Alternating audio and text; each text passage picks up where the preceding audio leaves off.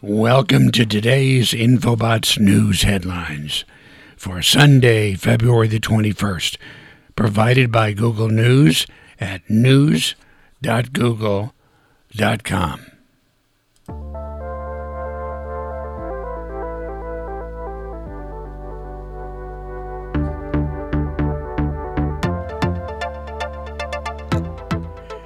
Biden announces disaster declaration for Texas amid severe weather.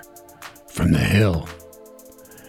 Trump to speak to CPAC in first public appearance since leaving White House, while Pence declines invitation.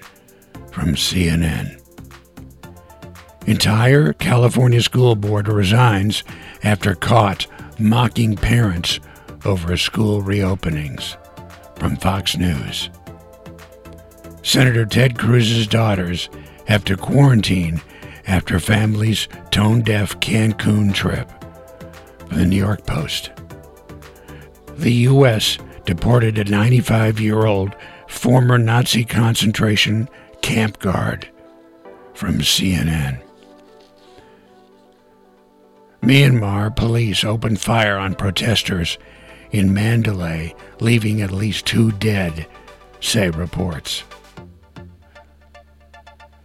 6 Capitol Police officers suspended for alleged role in riot. From CBS Evening News. Biden administration tries to transition from campaigning on immigration to managing a dysfunctional immigration system. The Washington Post. Winter storm aftermath. When will drinking water be safe to use in Texas? President Biden declares major disaster for much of Texas following severe winter storm. From NBC News. Russian court denies appeal of jailed Kremlin critic Alexei Navalny. From NPR. Strangers took in a delivery driver for 5 days after she was stranded in the Texas storm. From CNN. Photos. How a winter storm shut down Texas. From the Washington Post. U.S. insurers on hook for billions in Texas storm. State regulator collecting data on costs. From CNBC.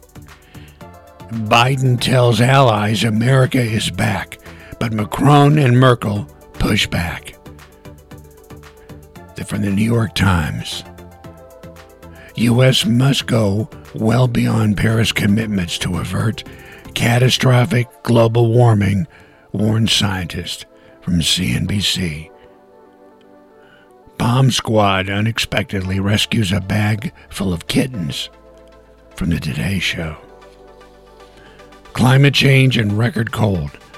What's behind the Arctic extremes in Texas? From CBS News. And finally, California will begin setting aside 10% of COVID-19 vaccine doses for teachers. From NPR. Those are the Infobots News headlines for Sunday, February the 21st, read by Frederick Fishman. For full story reads, go to Google News at news.google.com. Till tomorrow, bye-bye.